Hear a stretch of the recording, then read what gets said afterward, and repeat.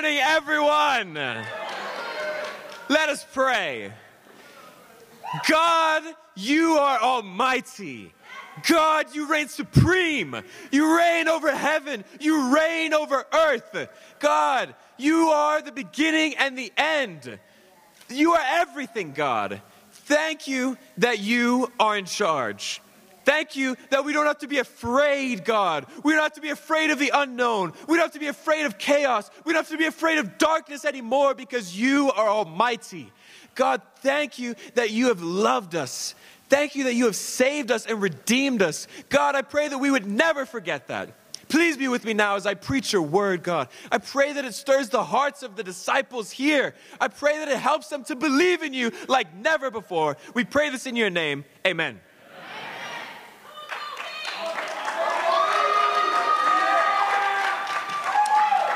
Turn in your Bibles to John chapter 20.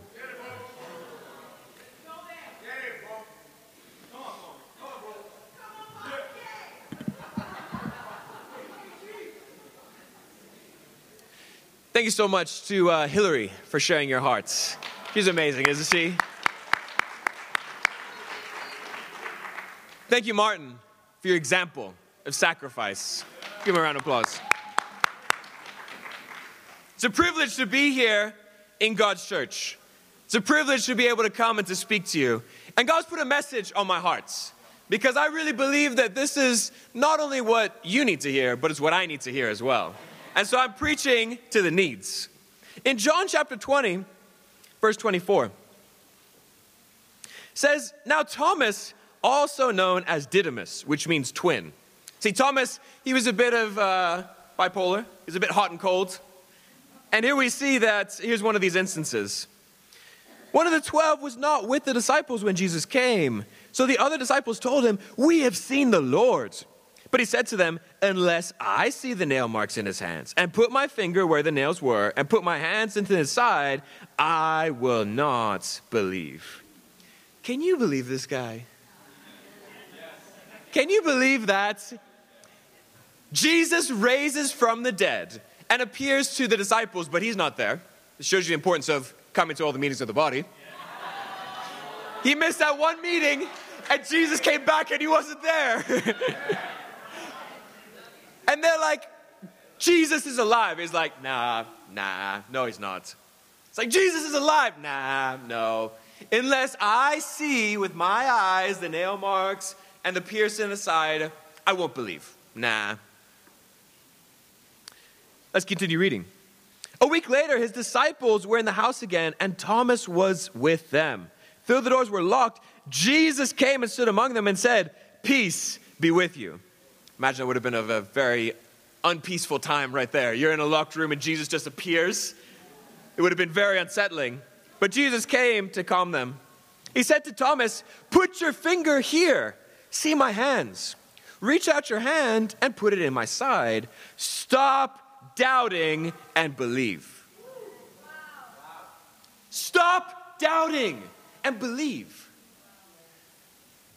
Doubts, the very opposite of faith. So many people today, they say, "I could never believe in God. There's no evidence for God." Thomas was like, I can't believe until I see the evidence. I've got to see with my own eyes the nail marks and the spear piercing in his side. And Jesus, he doesn't come and he doesn't rebuke him for desiring evidence. He shows him, "Look, here's a nail, here's a side. Put it in here." Thomas said to him, "My Lord and my God." Jesus told him, "Because you have seen me, you've believed. Blessed are those who have not seen me, yet have believed." People today are looking for evidence to believe in God. But the reason why people do not believe in God is not to a lack of evidence, it's to a lack of faith. There's so much evidence for God. So much evidence. Open your eyes. Everything from the smallest microscopic organism to the greatest galaxy in the cosmos. Everything in the world has the fingerprints of God all over it. There's so much evidence for God. the reason why people do not believe is not from a lack of evidence, it's from a lack of faith. The title of my lesson today is Stop Doubting and Believe. What we need is faith. So let's go to Hebrews chapter 11 to see what the Bible actually says faith is. Spent a lot of time at UCL, and there are people, they have an objections to faith. They say, I can't live with blind faith. I can't live just blindly, just believing in stuff for no reason. Well, that's not what faith is when you actually go to the Bible. It doesn't say blind faith. Let's see what the Bible actually defines faith as. Hebrews chapter 11 and verse 1. Now faith is confidence in what we hope for and assurance of what we do not see.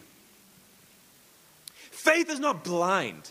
Faith is not just believing in nonsense. Faith is being confident. Faith is knowing. Faith is having an assurance. You are sure in what you believe in. This is what faith is. And I want to really speak to you today about faith. See, maybe you've come here today because you believe in God. Maybe you came because you did not believe in God. But you're all here for a reason. Many of us have come here today because we want something from God. Right? Let's be honest. Like, you want something from God. You want God to give you a husband. You want God to give you a new job. You want God to make you happy. You want God to deal with your anxiety. You want something from God. And do you think that's a bad reason to come to God? No, that's okay. Maybe your life is so awesome that you don't have any issues, but I got some issues. I got some problems. I got some stuff I need to work on. So if you're just super awesome, I'm happy for you. But I'm still a work in progress. And the good news is that if you go to James chapter 1, the Bible speaks about the messed up people in the world. It speaks to those who have some issues and who need some help. In James chapter 1, in verse 5, it says, if any of you lacks wisdom, you should ask God who gives generously to all without finding fault, and it will be given to you. Man, do we have any thick people in the house? Yeah? Anyone who maybe needs a little wisdom? Yeah?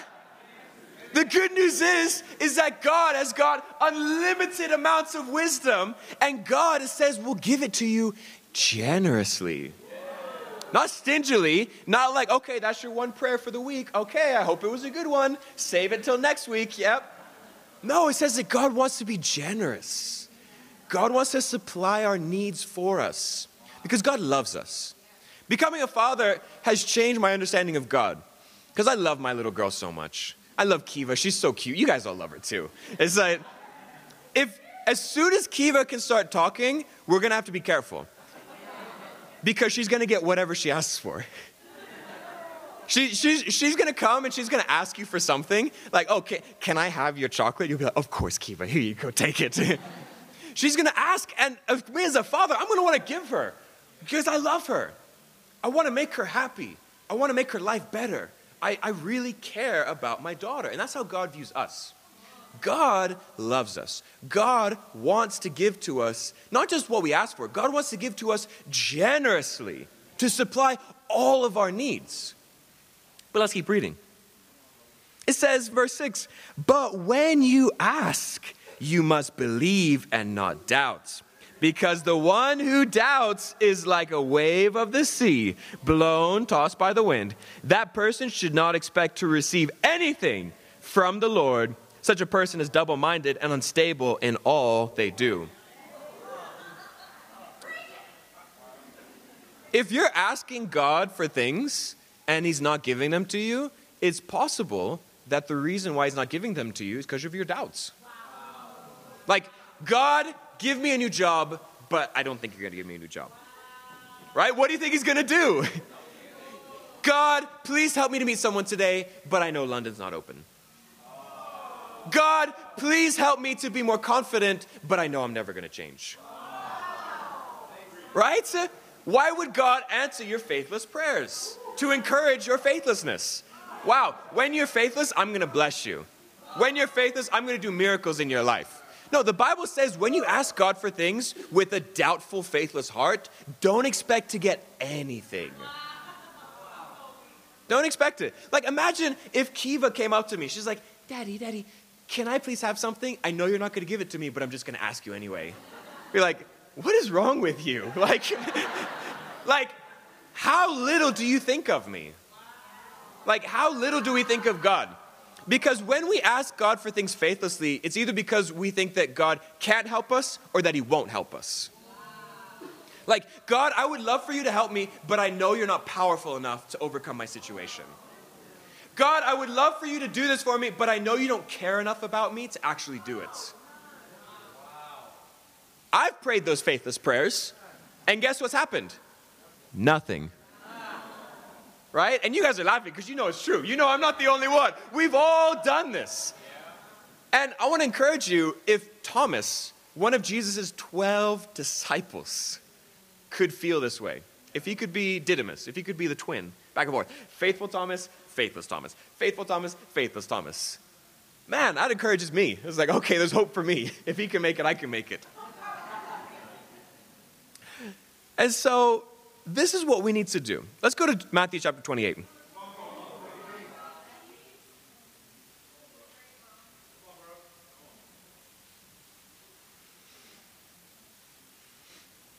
Matthew 28 in verse 16. It says, Then the 11 disciples went to Galilee, to the mountain where Jesus told them to go. When they saw him, they worshipped him, but some doubted. Not just Didymus, not just Thomas, no, some.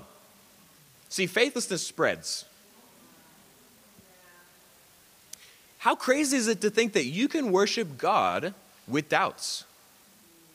They worship God. Wow, God, our God Almighty reigns.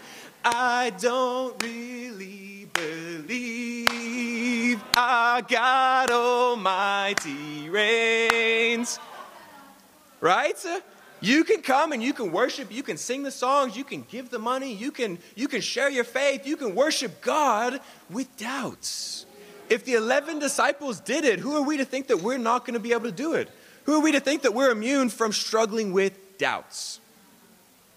And I want to help you to see, what is Jesus' response to doubts? Let's see. People doubt him, they're worshiping him, they're praying, they're singing, they're everything, but they doubt.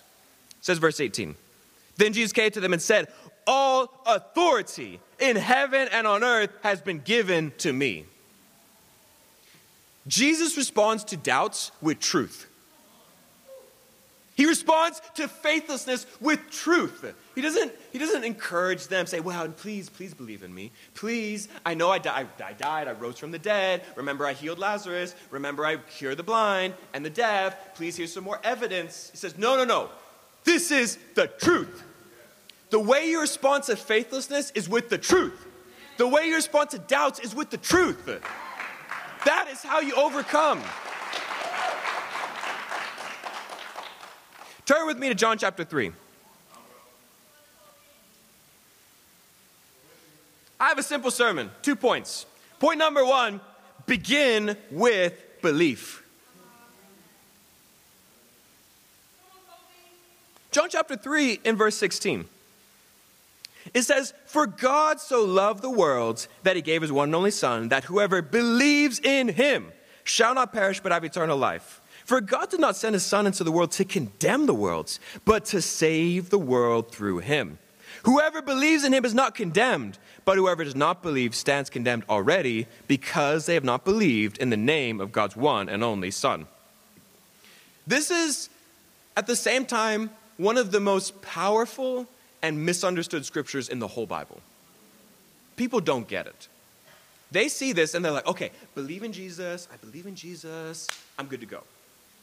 No, that's not what it's saying. It says, believe in Jesus.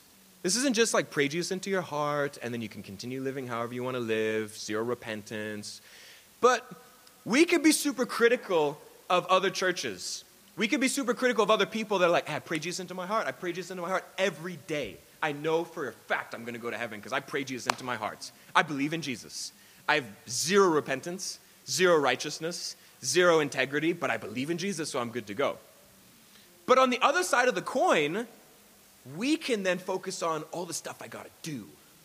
Oh, do you go to church? Do you read the Bible every day? Do you pray every day? Oh, do you give to contribution? Do you sacrifice? Do you have special mission? Who did you have a visitor? Who did you have a Bible talk?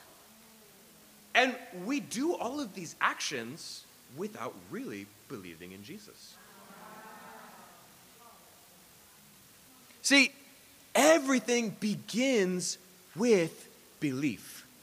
If you don't believe you can do something, guess what? You can't. And if you don't believe God can do something, guess what? He won't. The Bible says that God loves you. The Bible says that God loves you so much, He sent His only Son. As a father, this has so much more power in my life. Think about my only child. If I were to love a stranger so much that I would sacrifice my child for their life, that love is just unable to be imagined. And then if that stranger was like, I don't really believe that you love me. I believe that you did this, but I don't really believe that you love me. Like, I believe Jesus died. Yeah, that was nice. Thank you. But no, I don't. I believe in the fact of Jesus' death, but I don't believe in the consequences of Jesus' death. I don't believe in the implications of Jesus' death for my life. See, everything begins with belief. I want to tell you about a great Englishman by the name of Roger Bannister. See, Roger Bannister believed he could do the impossible. He believed in 1954 that he could run a 4-minute mile. Now, for any of you guys that have done any running, that is very, very fast. It was so fast at the time that no one in the history of the world had ever run a 4-minute mile. It was so difficult that people believed it was humanly impossible. They said that it is physically impossible for a human being to run that fast. Like your heart will fail. You cannot move your legs that fast. And for 9 years, all of the top athletes from all over the world tried to break this record. And they would get so close. 404, 403, 402, 401, 402, 401, 403. We can get close, but this is the limit. This is the limit of human capacity. No human can run faster than this. See, Roger Bannister, he believed he could. Now, he wasn't some incredible elite athlete. Roger Bannister was a neurologist. He was a campus student. And he believed, he's like, okay, I'm studying medicine, I'm studying neurology, but I'm a pretty good runner. And I don't believe that this is a physical limit. I believe this is a mental limit. And I believe that I can run a 4-minute mile. So he started training, and he started running, and he ran, and he failed. And he ran, and he failed. And he ran, and he failed. And people were like, see, I told you so. I told you you can't do it. Look, you've tried like 4 or 5 times, and you can't do it. When are you going to see the facts? The facts are this is impossible. And they said, hey, even if it were possible, it would have to be under like the most optimum, most perfect conditions. It would have to be in front of a stadium of thousands upon thousands of people to give you that motivational boost. It would have to be the perfect temperature. It would have to be a nice warm day. The track would have to be perfectly dry. Everything would have to be perfect because this is so difficult. Well, Roger Bannister, in 1954, he gathered at a track meet for Oxford University. And it was not a big meet. It was less than 1,000 people. It was a cold day, and the track was wet. All of the opposite conditions that people said would be necessary for him to break the record. And he ran around, and everyone was waiting to hear the results. There was a pause. Roger Bannister's time was 3:59. He broke the record. And the whole place exploded. He did the impossible. No one could believe it. The whole world attempted to break this record, and no one could do it. But Roger Bannister could do it because he had faith. But this isn't even the truly shocking thing about this story. 46 days after Roger Bannister broke the record, somebody else broke it. And then somebody else, and then somebody else, and then somebody else.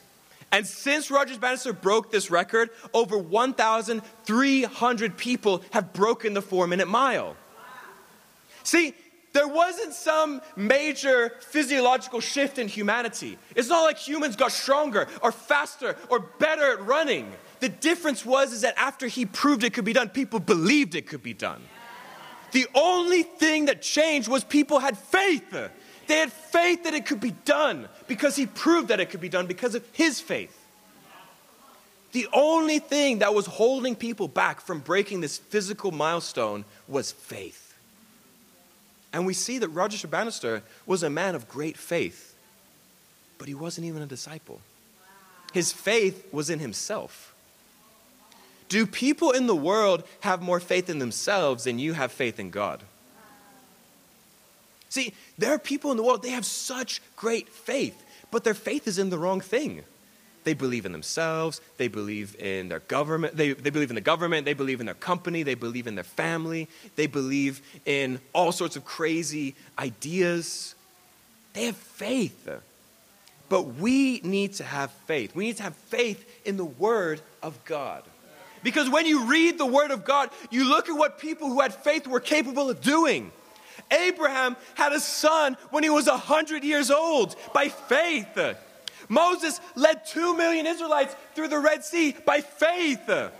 Joshua led the people around Jericho and the walls of Jericho fell by faith. Rahab the prostitute, she was living in the walls of Jericho, but she was spared. Her house was spared. It wasn't destroyed by faith. Daniel survived a night in the lion's den by faith. I could go on and on and on about great men and great women who had faith. But do you have faith? That is the question. Where do we get faith from? If you're saying, man, Colby, I'm not Roger Bannister. I don't have faith. I'm not Abraham or Sarah or Moses or Rahab. I'm not like any of those people. I don't have faith. I suck. I'm the worst. Don't believe that. You don't suck. You're not the worst. You're a disciple. You were worth Jesus dying for. You were valuable enough that Jesus sacrificed his life for you. Don't believe the lie of Satan that tells you you're not good enough. You need to believe the truth about God. And I want to remind you of the truth. Turn to Romans chapter 10.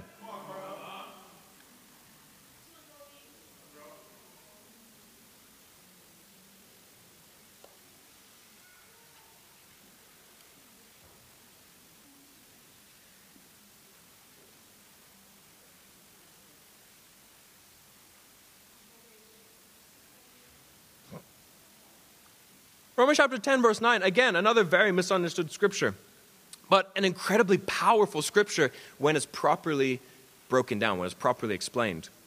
In Romans 10 and verse 9, it says, if you declare with your mouth, Jesus is Lord, and believe in your heart that God raised him from the dead, you will be saved. For it is with your heart that you believe and are justified, and it is with your mouth that you profess your faith and are saved. We stand up and we do this whenever we get baptized because we have faith in our baptism. We have faith in the Word of God. We say, Jesus is Lord. But this wasn't written to people who were getting baptized. This was written to the church. This was written to disciples. Because you don't just say Jesus is Lord at your baptism. You say Jesus is Lord every single day of your life. You don't just believe in the power of Jesus the day you're baptized. You don't just believe in the blood of Jesus the day you're baptized. You have to believe in Jesus every day of your life. Because if you don't, you can't be saved. You don't get saved by coming to church. You don't get saved by sharing your faith. You don't get saved by having lots of Bible studies. You don't get saved by giving contribution every week. These things, if they're not done in faith, are useless. They're worthless. And I got to appeal to you guys because I think that there are some of you who are doing things not in faith. There are some people here that your Christianity has become so toilsome, so burdensome, so exhausting because you're not doing it in faith. These actions are grinding down your life little by little. They're breaking you down because you're doing all of these things not in faith. Paul wrote this to the Romans to remind them. Remember when you got baptized?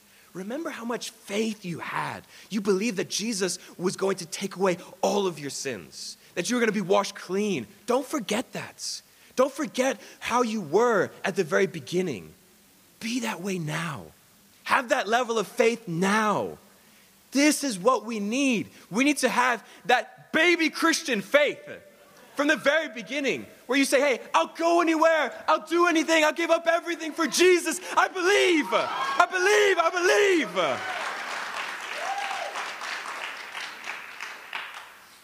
believe. It says, verse 14, how then can they call on the one who they have not believed in? And how can they believe in the one in whom they have not heard? And how can they hear without someone preaching to them? And how can anyone preach unless they are sent? As it is written, how beautiful are the feet of those who bring good news.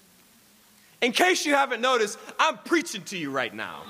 I'm preaching to you to believe in Jesus.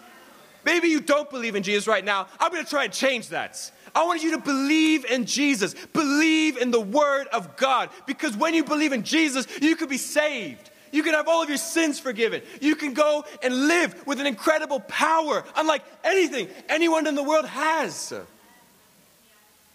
But here's the thing, verse 16, but not all the Israelites accepted the good news.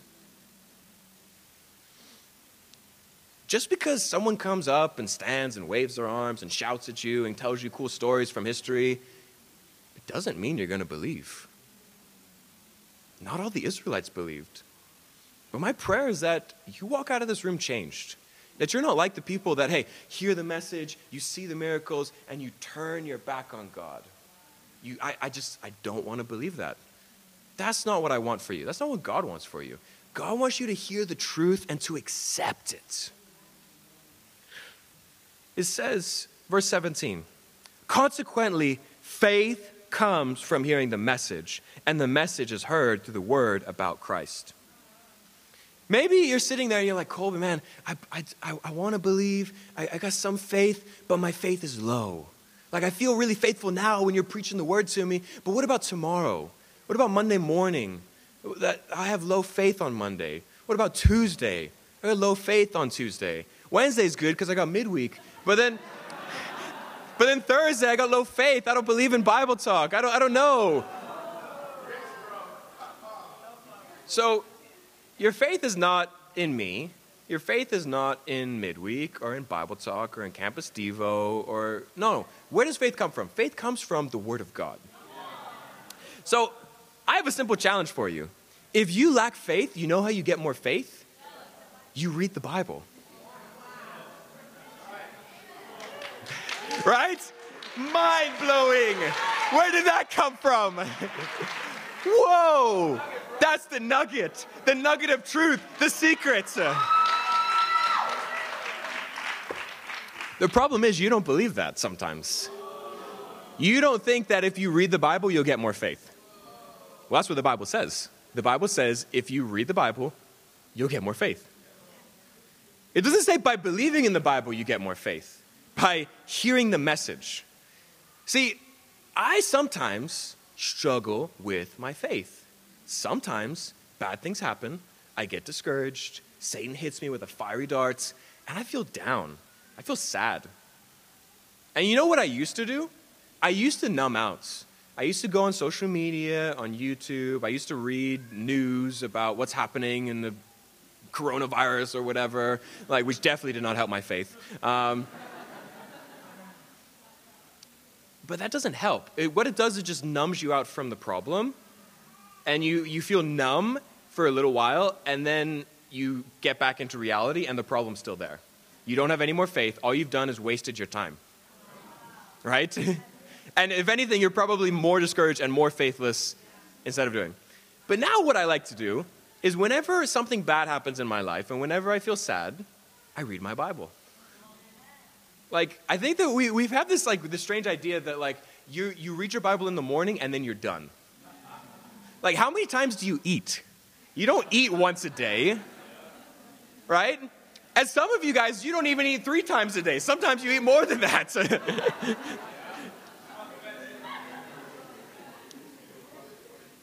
But this is the thing, is that if you're hungry, it means that you need more food. If you're faithless, it means that you need more faith. It's so simple.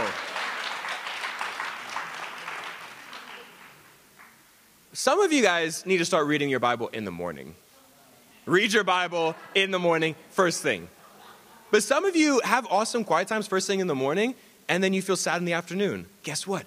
Read your Bible again. And then sometimes you have a hard day at work, and you get home, and you're discouraged, and there's the wife, and there's the kids. Guess what? Read your Bible again. Your wife's not going to encourage you. Your kids are not going to encourage you. They're not going to fill you with faith. You know what will fill you with faith? The Word of God.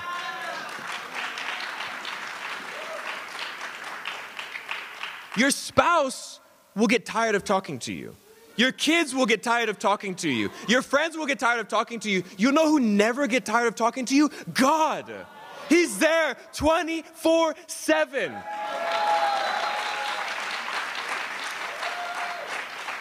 You wake up in the middle of the night. It's 3 a.m. in the morning. You're having a panic attack. Read your Bible.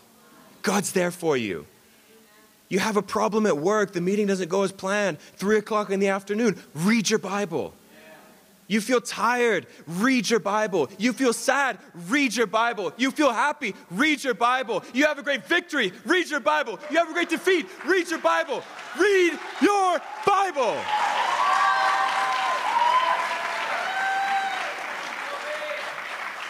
If every single person in this room read their Bible until they had faith, what would happen? What would happen? Baptisms. That's what would happen. We would have such an overwhelming amount of miracles that are happening. We'd be so overwhelmed with God's glory, with His power, with His majesty. Read your Bibles. And some of you may need to read your Bibles more than others. Sometimes you might read the Bible 1 hour, that's good. Sometimes you might need to read it for 2. Sometimes you might need to read it for 3.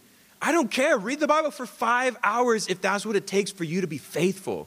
Read the Bible as much as it takes for you to have faith. Point number 2, live in the light. Let's go back to John chapter 3.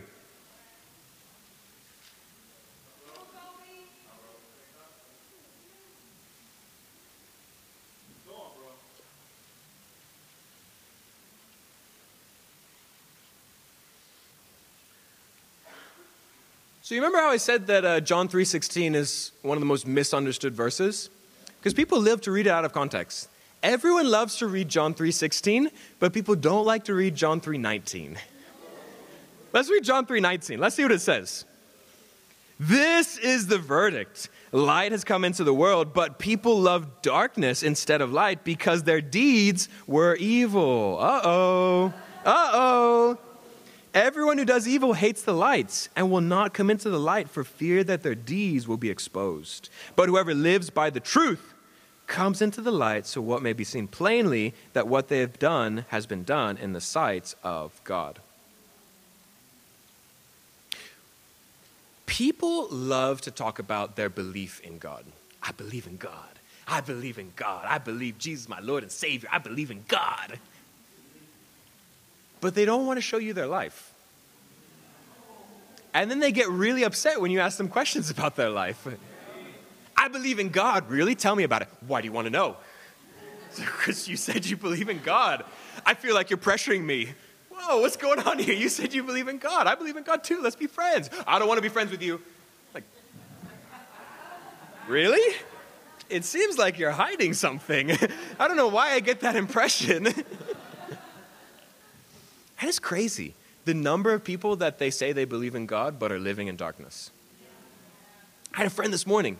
He called me. It was great. He was coming. We came over to the house. We had some chicken. It was great. We studied the Bible. We were praying together. It was awesome. And he texted me this morning. He's like, Colby, I'm not coming to church. Thank you for helping me, but I'm not coming. Okay. It's like, yeah, I think that I believe in God. I want you to know that I believe in God, but I'm not coming to church. I'm like, that's a bit strange. Why are you not coming to church? No, I just think that I need to worship God by myself. You got to worship God by yourself? Why do you want to be by yourself? No, Colby, no, I'm not coming. Well, the Bible says that those who believe in God come into the light. Because things look very different in the light than they do in darkness. Your life, when you bring it into the light, looks very different. Sometimes you think your life is really bad. Sometimes you feel really guilty. You feel terrible. And you bring your life into the light. And people are like, what are you talking about? You're incredible. You're amazing. You're an amazing woman of faith. You're an amazing woman of inspiration. You're an amazing source of God's power in your life. What are you talking about being anxious? What are you talking about having these evil satanic thoughts? No. That's not true. Believe the truth. So if you're feeling super evil and super guilty and super terrible, come into the light and you might be pleasantly surprised by how much encouragement you get. Right?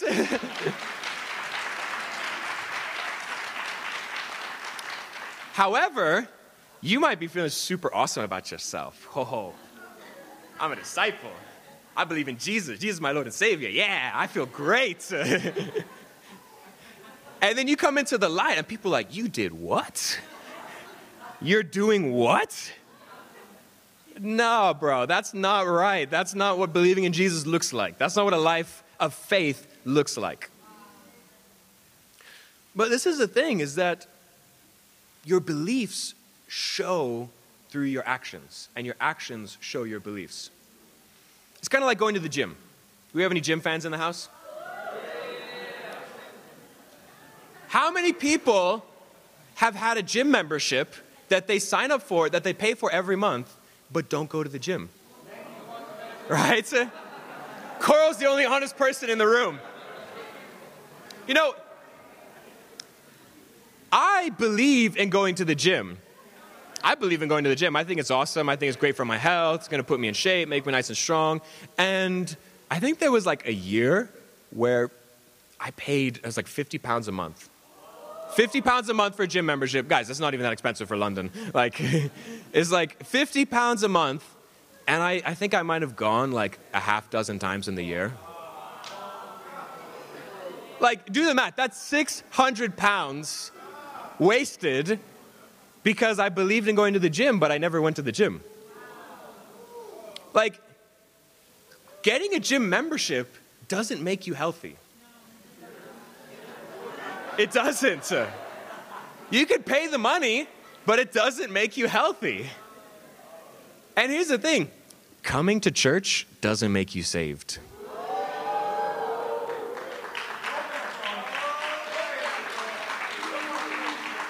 It doesn't. You can pay that contribution every week. But if it's not done faithfully, if it's not done believing in Jesus, you're just wasting your money. Right? It's not going to do you any good. And this is the thing, is that I don't want to be living a lie. I don't want to say, okay, I believe in going to the gym and then don't pay, and then I pay him his gym membership, but then I never go. I don't want you to say that you believe in God and you come to church and you do happy clappy songs and you give the hugs and all of that, but you don't really believe in God. You're wasting your time. Do yourself a favor. Just be honest. Just look, I don't believe in God. I don't believe in the mission. I don't believe in world evangelism. I don't believe in the Bible. I don't believe. Because then you can get the help that you need to change. Then we can do some Bible studies. We can pray for you. We can fast for you. We can get you to actually believe. Some people believe in God, but they don't do any work. Other people do all the work, but they don't believe in God. Both are wrong. Wherever you're at, if you're someone that you say you believe in God, but you're living a hypocritical life, and you're not actually living how a Christian should live, repent. If you are living a hypocritical life and living how a Christian should live, totally faithless, you need to repent. Because both of these are wrong. They both lead to hell. That's where they lead. Ultimately, destruction. I want to share about a guy called Charles Blondin. He's a French guy. All the French people are in Paris. This is like, okay. Vas-y, there we go. Thank you, yeah. So Charles Blondin, he believed that he could cross Niagara Falls. And in 1859, he set up a tightrope across, and he crossed Niagara Falls. And he believed that he could do it, and he did do it. He got on the rope, and he walked across. And then he walked across, and he walked in the middle of it, and he sat down, and he had a boat come underneath him, like several hundred feet below, and he lowered down a rope, and then he pulled it up and brought up a bottle of wine. And he poured himself a glass of wine. He sipped a little bit of wine on the middle of the tightrope with the waterfall in the back. Then he walked across, and he grabbed a camera. Not like a little camera, no, like the big wooden legs, put the thing over your head camera, and he came out, and he took a picture of people on the other side. He crossed over in shackles, with his arms and legs shackled, and he scooted over like this. The craziest thing he did, get this. So he went across carrying a stove and utensils, and he cooked himself an omelet in the middle of the tightrope.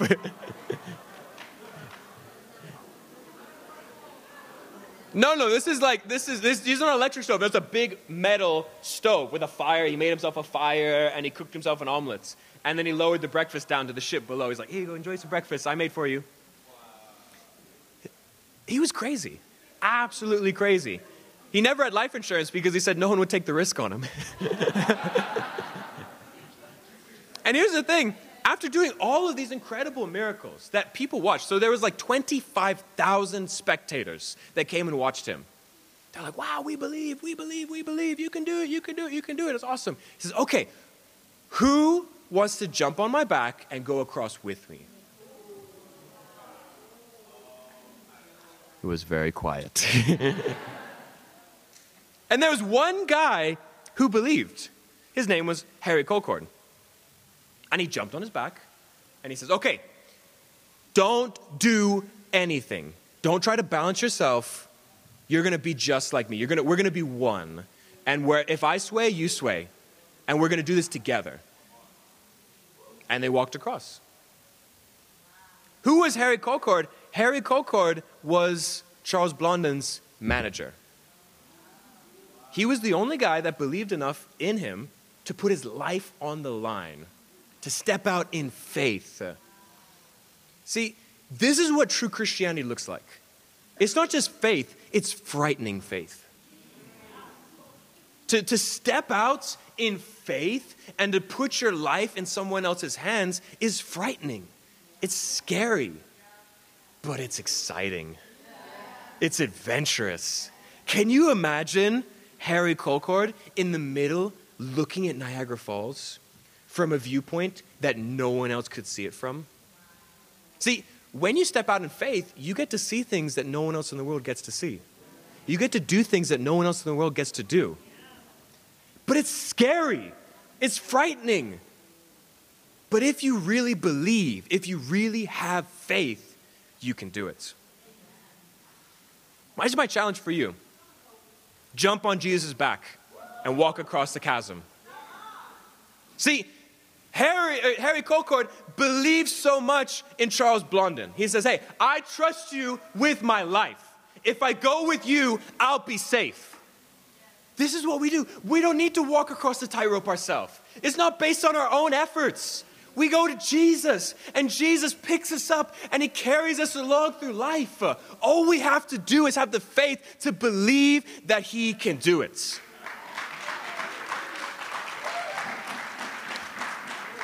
This is my challenge for you. If you were walking with Jesus and you got too scared and jumped off, jump back on. Say, okay, I was scared about what was happening, some frightening things were happening in my life, but I'm going back on the ride. I'm going to get back on the adventure. And if you've never actually done this before, if you've never actually completely believed in Jesus, completely stepped out in faith, do it. Do it today. Don't wait another day. Don't wait another week. Don't wait till next year. No, take this opportunity. Step out in faith. Give Jesus your life, because I promise you, there is nothing like it. In conclusion, let's go back to John chapter 3. When you have faith combined with action, what does it produce? Verse 22. After this, Jesus and his disciples went out to the Judean countryside, where he spent some time with them and baptized. What is the result of living a life of faith? Miracles, baptisms. I know you want to change people's lives. I know you want to help other people be saved. I don't think there's a single disciple in here that's like, you know what? I don't want anyone to be saved. I don't want anyone to get baptized. No, I know you. I know that you want people to become disciples. I know that you want to help other people know Jesus. I know that you want to help people be healed from the pain and suffering in their life. You can do it. You can do it. The Bible says that when the disciples put their faith in Jesus and they walked with him, they went out and they baptized. This is my challenge for you. Stop doubting and believe so that people can come to know Jesus. People can come to the waters of baptism and that many people can be saved.